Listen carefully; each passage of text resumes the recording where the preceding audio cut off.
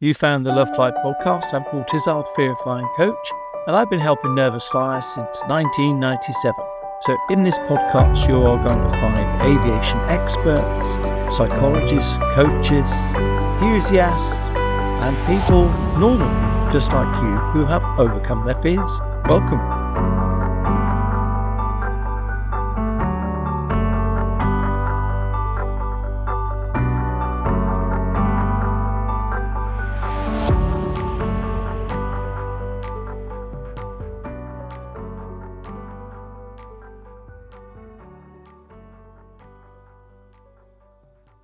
Welcome, Jenny, to the Love Flight podcast. Thank you for joining us. Well, thank you for having me. I've been a fan of the podcast and the Facebook group for a little while, so I'm just so happy to be here. Oh, brilliant. Thank you. Well, tell us all about yourself. We're keen to hear your story. What do you know? Yeah. A little bit about me. I'm a therapist as well as somebody who's had the experience of fear of flying. So I love to kind of combine the two and tell people a little bit about what I've learned personally and then how I've used the things I've been trained in to also help myself, but then also help clients. I am a therapist in the United States, Minnesota specifically, and I have a practice specifically treating anxiety disorders and OCD and specific phobias like the fear of flying. Cool. So my husband and I have done some local like fear of flying workshops. We live close to the airport here, and he's a former pilot, so we've kind of paired up together. Yeah. It's been really fun. I've got to ask this question, right? So, did you become a therapist when you beat your fear of flying, or did you have a fear of flying whilst you were a therapist? Did you become a therapist because you beat your fear of flying? So I'm just curious the order there, because that's really interesting. That is a really good question. So let me think back to kind of the dates of everything. So I started having the fear of flying, I think back in 2012. I was not yet a therapist. I had just completed graduate school. So I'd been going to school and all that, had that. And then it really wasn't until really, I think later, even as a therapist, that you learn so many different things through school, but you don't really specialize anything. And then actually, once I became more of a specialist in anxiety and OCD, I started to go, oh my gosh, I totally understand like where I've gone wrong and helping myself with anxiety or things like that. So I didn't become a therapist because of it. I definitely was like kind of right in the crux of, having my first struggle with it and then pursuing the field. So it really was unrelated. So what was the fear of flying about, if you don't mind talking a bit about it for you? Yeah. So for me, it was, it's always been concerns about the aircraft, of it crashing. That's been where my fear has been. And I remember it first happened during my first international flight. I was pretty young, and like I mentioned, I had just finished graduate school. It was a stressful time of life, just with a lot of change in my life. And as I've come to learn now, that's a really ripe time for people to experience anxiety disorders, is because there's just other stressors happening in life, and anxiety kind of clings on to that period of time.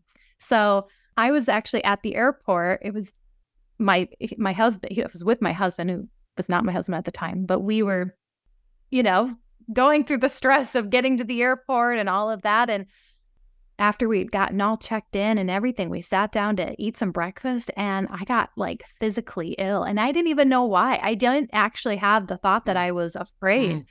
But later on, as I was like, where did this fear of flying come from? Like, it really didn't make a lot of sense. Yeah. But that was the first memory that I have of something like kind of big happening. And I believe what happened is that just what anxiety does is it created an association that said, oh, you got sick there. That was anxiety, and clearly flying's dangerous. So we should just be afraid of that. And it kind of stuck around. But so I that's what I've been able to come to just through my own looking at, because I don't, and not that I flew a ton as a kid, but I don't really remember experiencing a lot of anxiety flying when I was younger. So yeah. And you didn't have, sorry to ask this, I've only just met you and I'm being personal, but and there wasn't any, you didn't have any other anxieties at all that it was just this, it came from this, and you felt unwell, and then your brain sort of said, it's fear of flying. Exactly. Oh, exactly. Crikey. So when you say you had the fear of flying, so how bad was it for you in terms of, did you avoid it? Did you have special strategies to help you cut what, Yeah. So actually, let me just ask a better question. What was the impact? Yeah. So I feel really fortunate that I never stopped flying altogether, but I wanted to. Like that dread was really there. And there were times, like I remember actually the year COVID happened, I had a flight planned, and I remember being like, sweet, our trip's canceled. Like and kind of like relieved about it.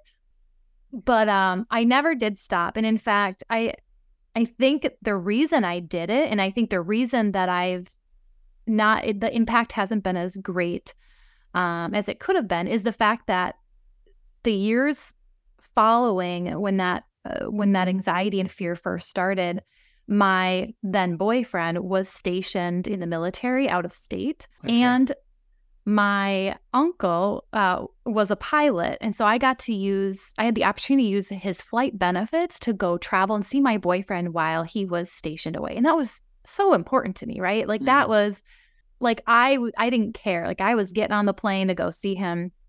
And then I had a couple other trips planned too. And I just was like very determined to keep doing it. And I think it made the world of a difference. And so I still would have, because during that particular year, I think I had like in a few month period, multiple flights. I couldn't even tell you, maybe like a dozen within a few months, just because I had layovers and a couple of trips planned, that I had the experience of not even having any anxiety. And I was like, okay, facing your fear really works. So I knew that I had to keep flying. But throughout the years and then having kids and COVID, like there have been just times where I haven't been able to fly as frequently. And so the fear creeps in from time to time. But I wouldn't necessarily say I'm still fearful, but sometimes anxiety tries to rein me in. Yeah. So you use your own stuff to help yourself then, by the sound of it. I really do. Yes. Sort your own head out. I did, yes. Okay. I didn't know about Love Fly. That would have been amazing. I didn't know about any programs that existed 10 years ago when this all first occurred. That would have been really nice to know. I kind of figured it out as I went. Yes, there's not so much. There is in the UK. There's been courses in the UK, airline-sponsored courses for a long time, about 30 years. But in the US, there's not so much. There's lots of, like therapists and stuff, but there's not so many places that offer actual courses. So, yeah, I can understand why it'd be quite hard. And also, the US is so massive that even put a search term in to find that, you're going to get all sorts of stuff come up on you. So, okay, so tell us a bit then about the stuff that you do to help people. Because you said you're a therapist and you help people. So what's your disciplines or specialisms? Yeah. So when I'm treating anxiety or OCD, I do a lot of what's called acceptance and commitment-based therapy, as well as exposure-based therapy. So the combination of the two are like my primary methods of helping people. So really helping people face their fears in bite-sized pieces that feel manageable, also helping them relate differently to the scary thoughts that are happening in their mind. So those are kind of the two schools that I come from. So that's great. So for people listening in this, so without giving away the shop, because it doesn't work, I just say it, but how does that actually work? So if someone came to see you and they say, I've got an anxiety or whatever it is, how does the sort of the ACT or how does it sort of work? How do you work out what to do with them? What sort of stuff would you do? Yeah. So, part of the first steps of working with somebody, I'm really trying to understand how their anxiety functions and what they do to relieve the anxiety. it's really normal that when we experience like a scary thought or a lot of anxiety, that we do something to try to neutralize it or get rid of it. It doesn't feel good.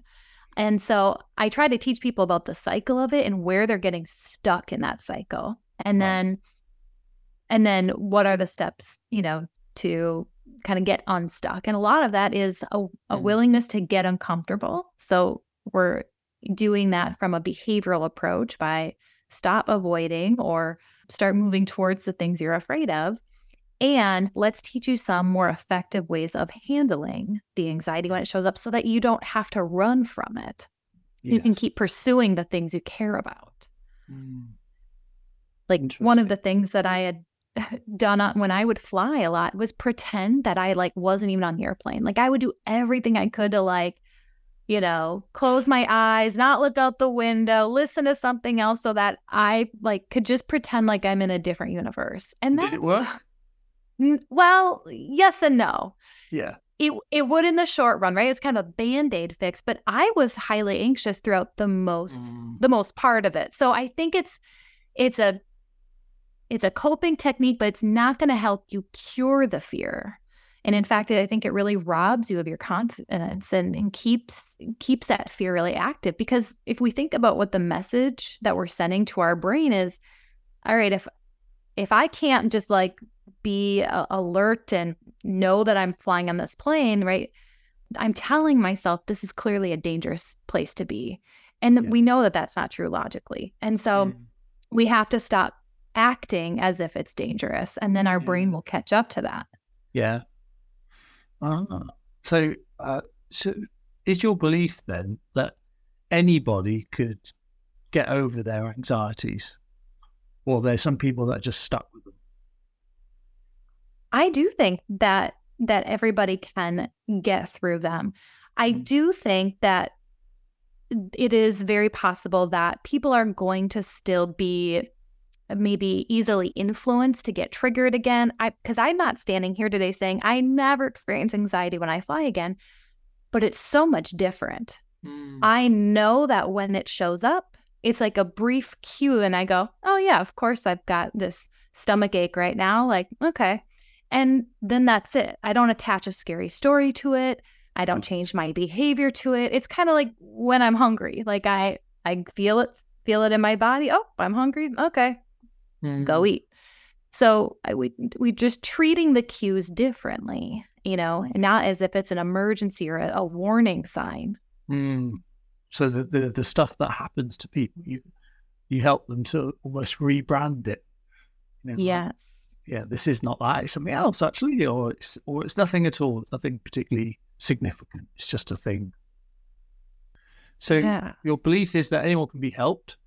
So maybe you could just tell us a little bit about sort of the range of stuff that you do, because the one of the things that has to be complete transparency.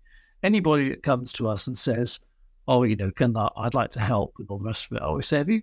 No problems," because our thing is we try and curate as much stuff for people to come and find it. But if people are out there and they want to help others, and you're not operating the area we are, and if it's people like you, they'll contact you, and I think that's great. It's so just give. So this is your talking sales brochure opportunity. What sort of stuff do you deal with? So you've got obviously fear of flying, but give us the sort of range of your services and how long it takes. Sure. Yeah. So I do individual therapy for people with a range of different anxiety disorders, as well as OCD. So I work virtually. So I only meet with people through telehealth. And so where I live, you have to be licensed. The therapist has to be licensed, in particular states, and they can only work with people in those states. I don't know how it works in the UK, but so I can't work with anybody in the US. I have to work with people only where I'm licensed. And so I'm licensed in Minnesota and South Dakota and Florida. There's a couple other places that have some brief kind of shorter term licensing things, but I have access to it at times. So you can't work. That's really interesting. So you've got this massive country, you're working virtually, and even and you can't then help somebody. So someone from California then gets hold of your details. Right. Wow. Isn't that fascinating? Yeah, because in the UK, it's not like that. If you've got your license, so if you're registered with, I don't know, the BABCP, like in the UK, you can work anywhere in the UK. It's not, I know UK is tiny compared to America, but I find that interesting. So so you'd have to be registered in all these different states. Right. Wow. Even though it's virtual. Even though it's virtual is right. Yep. They are making some changes ever since COVID. I mean, the states lifted, during the emergency, what did they call that? Like the emergency crisis time. They said, just work with people. It doesn't matter. Like these rules don't apply anymore. Just because people, are going back home or they're moving, they were like, just do what you have to do. And of course, now that's been lifted. But since then, there has been a movement with different licensing boards to allow for this. And my particular licensing board has not gotten there yet, where it's like you can work with anybody, but different states are starting to change. And that's been really promising. Yeah, because that seems like such a shame, doesn't it? If you've, particularly if you've, you're doing it well. Okay, so tell us, maybe give us a couple of sort of safe case studies then of people that you've helped, and how long it's taken, perhaps. Okay. I mean, obviously, I don't want you to give away the details. Yeah. Anyway, there's a guy in Florida, and we can. Right. I'll keep it very discreet here. Yeah, there's a man, but I can't tell you where, and it might not be a man. Be as vague as you like. Yeah.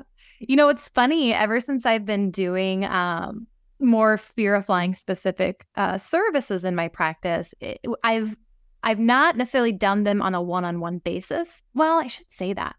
I work with so many people with different anxieties, but they're coming to me not for the fear of flying. They're coming to me with other things. And then the fear of flying is just kind of part of it. So we've done, local workshops and like courses where, that's really for people who are seeking that out specifically. So, but that's not long-term or like individual work. So it's a little bit tricky to give you the start and finish. But what I do with people with fear of flying on a one-on-one basis would be very similar to what I do when I'm working individually. So when somebody comes to me, like I mentioned, I'm really looking for helping them understand the cycle of anxiety and what's keeping them stuck. Because like I mentioned, when I was like pretending like I wasn't really on an airplane, that was something that was fueling my fear over time. It was just a Band-Aid I was putting on the problem. It was helping me cope in the moment, but it really was still fueling the fear. Yes. So I'll help people understand that and really do a deep dive of how anxiety disorders get stuck. And then we'll map out their specific things, because everybody's got a different fear, different triggers, and different ways they're responding to it. Yeah. And so really help people just understand how are you keeping your own fear stuck here, and help you see the roadmap. Yeah. And then talk a little bit about the different therapies, like I mentioned, acceptance and commitment therapy, as well as exposure-based therapy, and how we can use those pieces to build their own individual plan to overcome their fear, whether that's flying or fear of throwing up or whatever it is.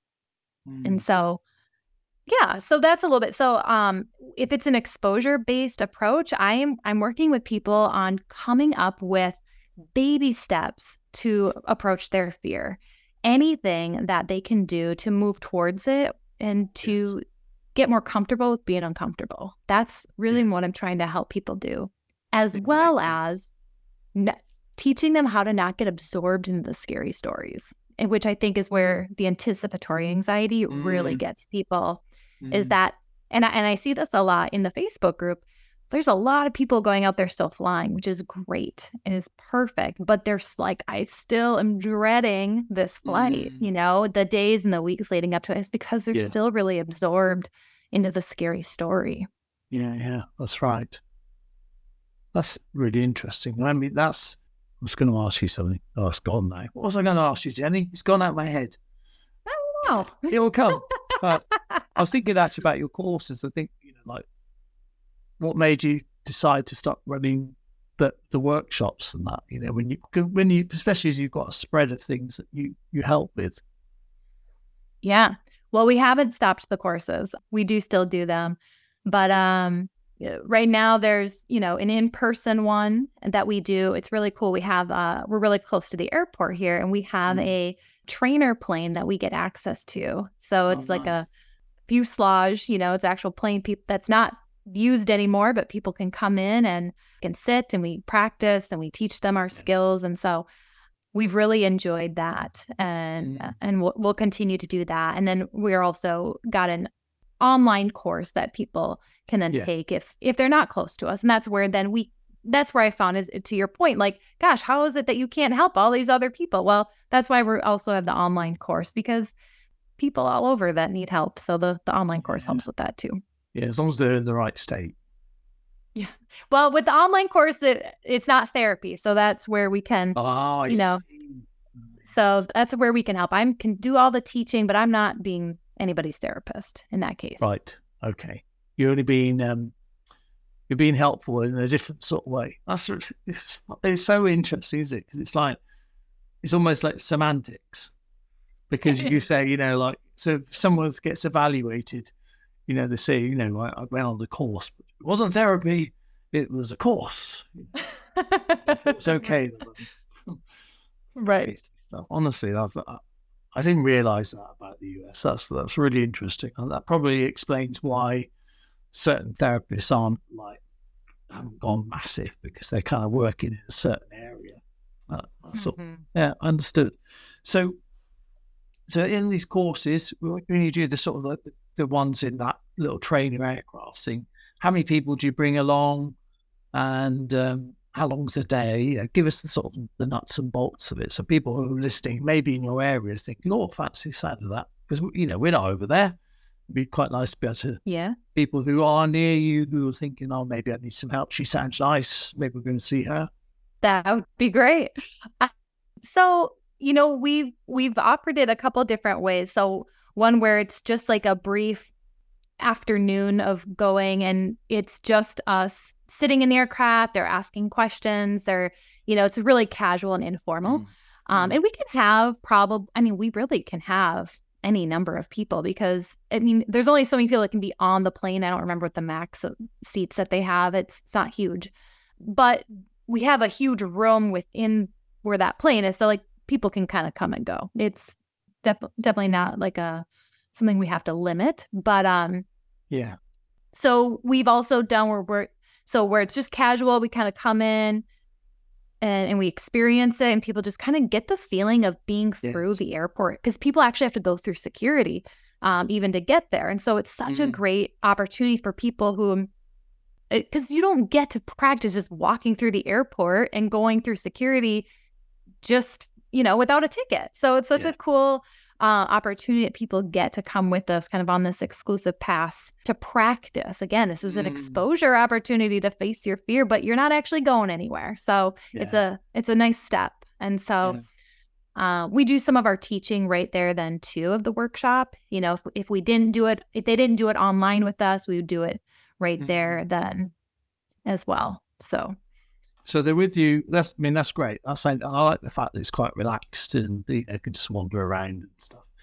When they're with you, and what sort of stuff do you take them through over the day?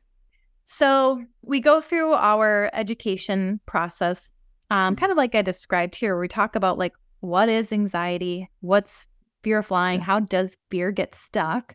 We talk about some of our tools to help people, right? Once we tell people, all right, here's what you should stop doing because it's fueling your fear, we then go, here's what you can do instead. Something to, again, start being able to sit with the discomfort more effectively. And then we also, it's not my part of it, it's my husband, right? He gives a lot of the teaching and the overview about how aircraft works for those who have the concerns about flying. And he can just he'll go over some basics of turbulence and safety and things like that. But then also people just have a lot of questions. So just being able to field questions it's always funny. Yeah. I'm like thinking like, all right, I'm a good therapist. I'm teaching good things here. And then, but like whenever we're done, people are like, oh, talking to your husband was so helpful. I get him like, what? I know. Oh, I can tell. Oh, honestly, this sounds like therapy for me. Because when I used to run the courses, I'd say to the end, you'd have a room full of people, and they'd say, I say, what's the best bit? Oh, hearing from the pilot. Yeah. Well, yeah, great. Yeah, thanks. Yeah. I'm like, doing cartwheels around the room, trying to get them engaged. The pilot comes on, says turbulence is safe. Oh, right. I love it. The pilot said that. I didn't know about the backup, so so good. Yeah, but it's exactly that, because I think there's always that psychological and technical, isn't there? So even if they think it's technical, there's still a psychological, and vice versa. So you've got to do the package. Right. Does it cause any marital problems that that he's getting more praise than you? Is that anything you want to talk about? No. No, we're good. I just don't have this praise. Yeah, exactly. No, I think there is. I suppose people don't get a chance to just talk to a pilot, and it's not that you can't, because there's nearly always somebody in your social circle or a few removed. But talking to them, if they're not geared up to thinking about you as a nervous flyer, they'll just like do job talk, or they won't necessarily think about it. You say, oh, how safe is it? Yeah, it's all right, yeah. And you want a little bit more clarity around that, because they're just thinking about their job. They're not thinking. So you have to talk to a professional pilot who's used to speaking to nose flyers is a really rare thing. So it sounds like quite a nice little thing you've got going there. Yeah, it's pretty cool. And he's actually now an anxiety therapist as well. So he actually is not even in aviation anymore. But he's basically taking your lunch as well, isn't it? Let's be honest. Yeah. It's just a takeover. You know what I mean? You go and get your pilot's license, and then you can get your back. Exactly. Yeah, I think that's really good. I mean, one of our speakers is also a hypnotherapist, but I always say to him, I don't want you to use that stuff, but it's just fact. It's useful because it gives him a bit of perspective, and he's got a little bit of understanding about the psychological side of it. I think you do need a bit of both, don't you? Oh, sounds like a really good thing. So, how do people? Now, let's give us some sort of advice then. So, somebody's listening to this and they're thinking, "Oh, I'm really struggling with this. What are the steps that you'd advise they do? Yeah, whether they came to you or not.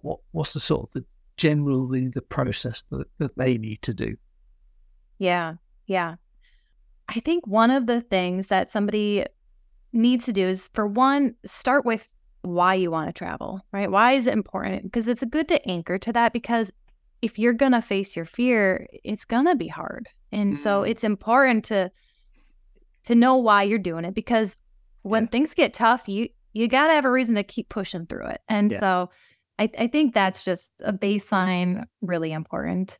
And I think it's okay. I was kind of talking about, these Band-Aid coping skills I was using, and that's fine. Like I feel like do what you have to do to just fly, even if it's medication. Like I'll help people whether they're taking medication or not, it doesn't matter. But like whatever it takes to still fly, good. And then we can work on removing some of the like unhelpful stuff as you go. But if flying is important, let's just get you on the plane. Let's do what we got to do. Yeah. But I think like never stop learning about whether it's anxiety or about, if the mechanics of the plane is important, like keep learning, don't give up. Because something is going to sink in eventually. So I think those pieces are important. But like if I were to give some other like kind of technical tips, I mentioned like anticipatory anxiety is just such a big struggle for a lot of people. I think we got to be able to catch it when it's happening. One of the analogies I like to give is that, when I get triggered by my fear of flying, there's a very specific image that comes up. Like it is so vivid and detailed. And it's like watching a scary movie. It's one that you've created, unfortunately. But, and if you think about it, if I'm sitting down to watch a horror movie in my living room and I got my popcorn, like I could literally get scared, even though I know that it's not real. It's because I'm so absorbed into it. These filmmakers are so good at, you know, provoking emotion. That's their job, right? That it feels real. But if I have that on and I'm like scrolling through my phone, or I'm getting up to go wash the dishes or doing stuff, I'm not getting as scared. Why is that? Well, my attention isn't as absorbed into that scary story. And so what happens, you know, with anticipatory anxiety is when you're not flying yet, but you know it's coming, you start getting more absorbed into that scary story. And you've got all the time in the world to do that. Yes. You're just sitting at home absorbed into it and you're letting it happen.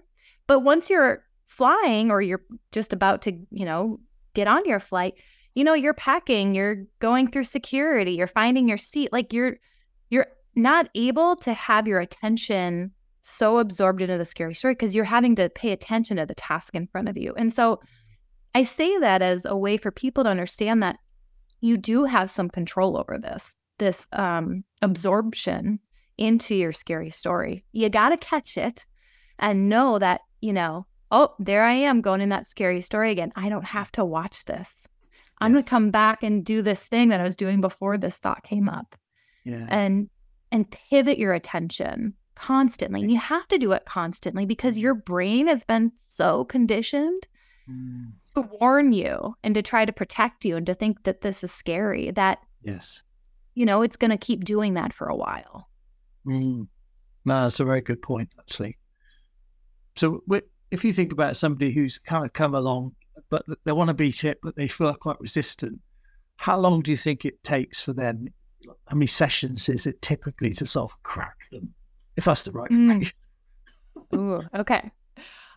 Everybody comes in at such a different point of suffering that I think that makes such a difference.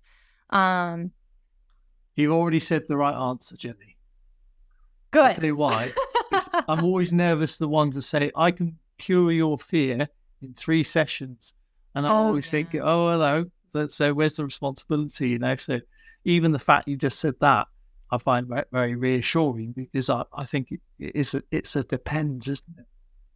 It really does. Yeah, it does. I mean, I can tell you how long it is for me to like tell you all the information I know, but to put it into practice, there's just so many variables. Yeah. So I don't know if this is relevant or not. So if it's not, just tell me to sod off. But what's the quickest you be able to see somebody get over it versus the longest? What's the sort of like, I'm just curious, just be out of nosiness, really. I don't know if I could answer that. Because I don't know. For one, if I've like cured somebody really quickly, like they're not necessarily coming back to tell me, like they're off living their life. If they're still struggling, I might be still working with them. I'm saying you need to help them a bit less, don't you? It's not going to help your revenue stream if you help them too quickly. So you sort of say, I'm going to give you half your help today, and then come back for some more. No, I'm joking. Yeah. We have to be ethical, don't we? Yeah. No, I always think that as well. If they get what they need in a couple of sessions, then that's fantastic, isn't it? But I guess you're right. I mean, and what about the longest then? Can you think of anyone that's taken a really long time where they've had to overcome quite a lot, or they've just been, that's because that secondary gain thing gets in the way, doesn't it? When people sort of they want to, but they don't want to. They want to, but they don't want to. Yeah, right. I mean, people can be stuck for years. Really. Yeah. So I think it really depends. It can be anywhere in the middle. Somebody could get better after I've met with them for 6 sessions. I think anything less than that's pretty unrealistic. But, and what does success look like? I think everybody's definition of that's different too. Yes. Yeah. For some people, and I think a lot of people like that are part of the Love Fly community would say that too, like they feel like they're successful, that they're still flying. They get anxiety. And I would consider myself in that camp too. Like I'm still flying. Like I'd say I'm good, but like then you might have people go, well, no, that's not good enough. I need to like not have any anxiety, which I think is a dangerous expectation, by the way. Yes. anytime we fight anxiety, the stronger it wants to stick around. Yeah, that's right. Oh, I like that. So tell us how they can find you. So if someone thinks, oh, I like the sound of this Jenny person, especially when I meet the husband, no, I'm joking. So how do they track you down? What's the best contact? Yeah. So I'm on Instagram. People could follow me there. State of Mind Therapy. There's a little period after each word, but I think if you just type in State of Mind Therapy, I'll still show up. State of Mind Therapy. Okay. Yeah. Nice. Yep. Thank you. Yeah. And then stateofmindtherapy.com is my website. I have a lot of free resources on my website for, fear of flying, for anxiety in general, OCD. So definitely invite people to check that out if they just want to get their hands on a bunch of free material that we put out there. That's a great spot to start. And of course, if they're in Minnesota or South Dakota and they want to work with me one-on-one, they certainly could schedule a consult call through that website. But our digital course will be reworked and available soon for people, so they can jump on our wait list for that too through the website. Awesome. Jenny Matthews, that was great. Thank you very much. Was that all right for you? Did you get everything? Did you say everything you wanted to say?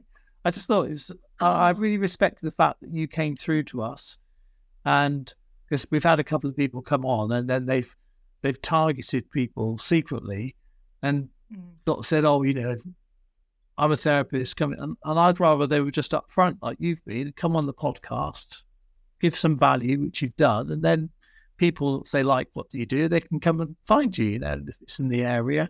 So thank you for doing it in such a respectful way, and for giving your time and sharing a little bit of your expertise and insight into this fear of flying, and also the fact that you've been there as well. So that gives you that kind of empathy. So that was really, really nice. So thank you. Well, thank you. I really appreciate that. I'd love to, like I said, when I reached out, give any trainings or anything that might be helpful. Be happy to come back again. And if there's anything specific that could be useful. Thank you very much, Jenny. Well, Jenny's in the Love Fly Facebook group as well. So you might see her pop up occasionally. So, but when we release the podcast, we'll also put contact details on there. So if you liked the sound of what Jenny's offering, then please give her a shout. But thank you so much. It's been great to meet you. Thank you. You too, Paul. Look forward to seeing you in the group. Thank you for listening to the Love Fly podcast. I hope you're finding it helpful with your fear of flying. Now, if you do need some extra tailored help, you can go to our website, lovefly.co.uk, and click on the courses button. You'll find more help there, such as our 30-day program and our on-demand webinar. Thanks again. See you next time.